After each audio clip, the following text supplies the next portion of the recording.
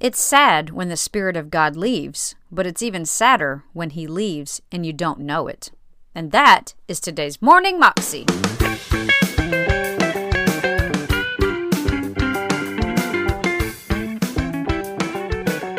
Welcome to the Morning Moxie Show. I am your host, Alicia Sharp, and today on the show we have part 3 of Rice Brooks' message about how to overcome sin.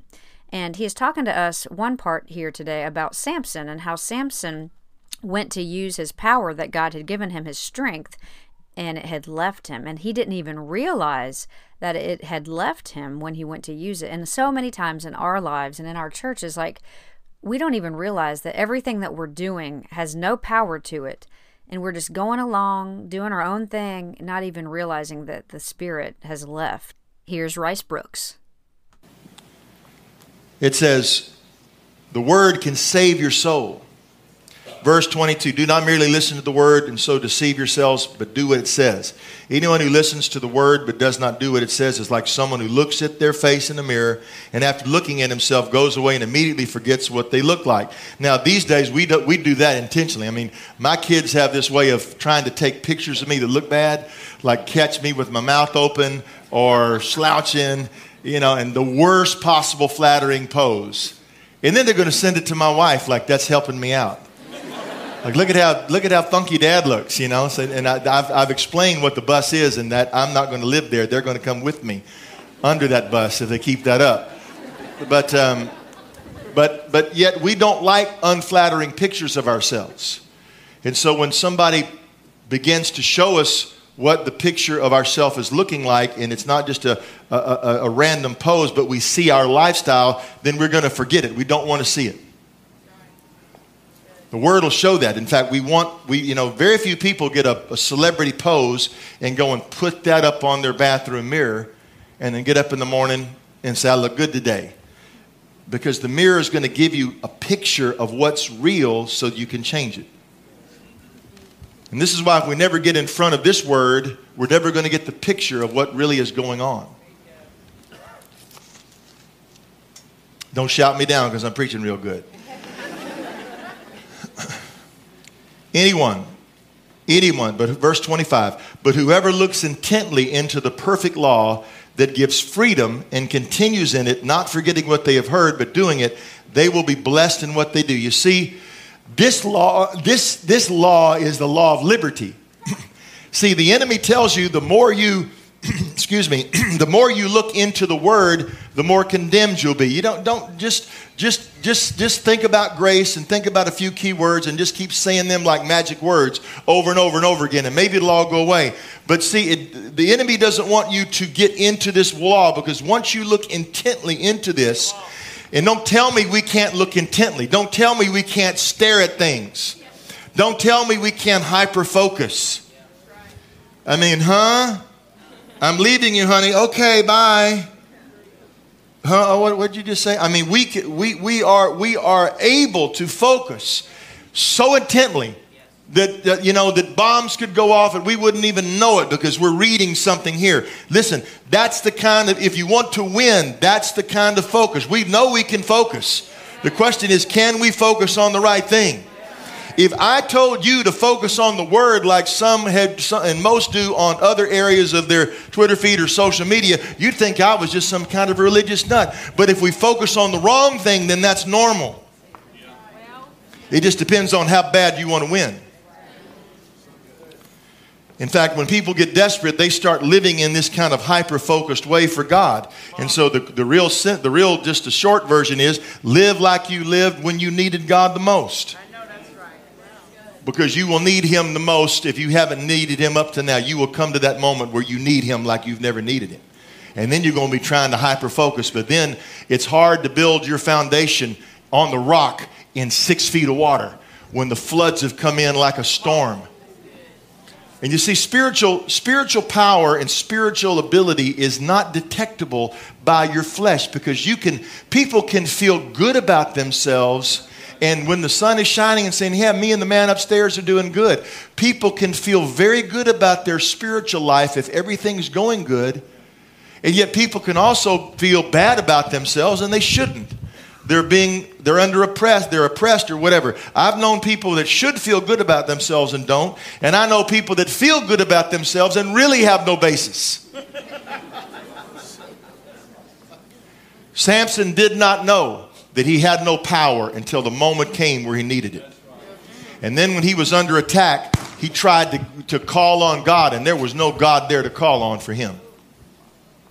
I mean, it's sad when the Spirit of God leaves. What's even sadder is for him to leave and you not know it. And then let's close with this, and then I'm going to review this. Those who consider themselves religious and yet don't keep a tight rein on their tongues, deceive themselves, their religion is worthless. Not just critical, gossip, perverse. I mean, I'm just being real, brother. Well, that's right. All you're doing is telling us where you really are. Religion that God, our Father, accepts as pure and faultless is this: to look after orphans and widows in their distress and to keep oneself from being polluted by the world. So now notice this. There's two connections there. The pollution of the world, the caring for others that are needy. And you know what? I find that the more polluted I am or polluted a culture is, the less we are going to care about anybody else but ourselves. Once I'm not polluted and my heart is clean and my mind is clear to God, now I'm hearing things. Now I'm seeing needs everywhere. I don't need a preacher telling me help the orphan. I can't, like Kelly, you just see needs, and now you don't just see needs and run from them. You go, I've got some answers here. And now you're a problem solver. Now you're not a part of the problem. You're a part of the solution. So let me stand to your feet and let me review this. There's three things that I want you to remember to win over sin. Number one, come on, stand with me, Pastor James. This buys me an extra 5 minutes when you stand by me. Old preacher trick right here. Number one, you got to look intently at the Word. You can't just look intently at the screen. Find your Bible. Bring your Bible. Not because I know it's a little awkward, doesn't quite, you got to have my coffee hand, got to have hold my phone in the other. Don't have room for a Bible. Let's make room for the Word now. Let's be people of this book. Let's be people that take every chance we get to check in with this Word and to look intently into it. Number two, and I didn't have time to develop this, but pray constantly, because if you look at Jesus, he's constantly praying.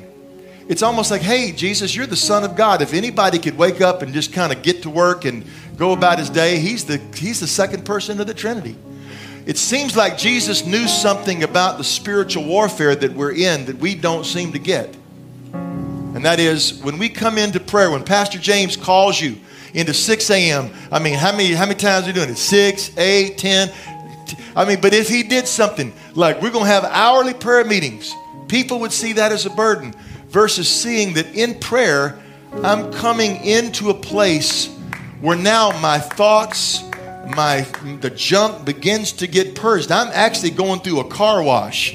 When Pastor James calls you to prayer, he's calling you to a Holy Ghost car wash to deal with the stupidity that seems to clutter. I'm going to make up a word. Clutterize. Worse than your garage. And now you've just got stuff in there. And then you wonder why your life goes askew. So the more we stay in prayer, the more we're allowing the Spirit of God to sweep that clean and put it in order. And deal with it. You know what? When you deal with thoughts in the light of the presence of God, it just goes. You just come into his presence. And now all of a sudden your mind clears. The torment goes. So you got to look intently. You got to pray constantly. And the third thing is walk closely.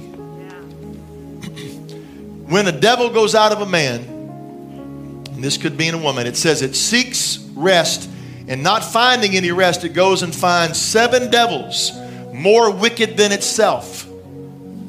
So think about the devil. When the devil comes out of a person, and now it's homeless. The devil's wandering around, kind of like dazed, and the devil has a sense to go back to some other devils. And they said, what happened?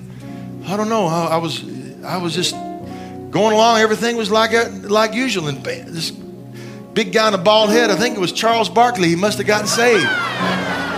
Prayed for me. And I was evicted.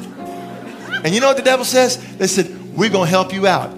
He goes and humbles himself and finds 7 more wicked than himself.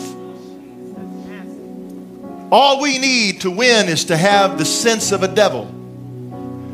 When you're losing, you better have 7 men or women more righteous than you. Go and at least, if the devil can humble himself and the demon say, hey, I got kicked out, tell somebody I'm losing. I'm losing.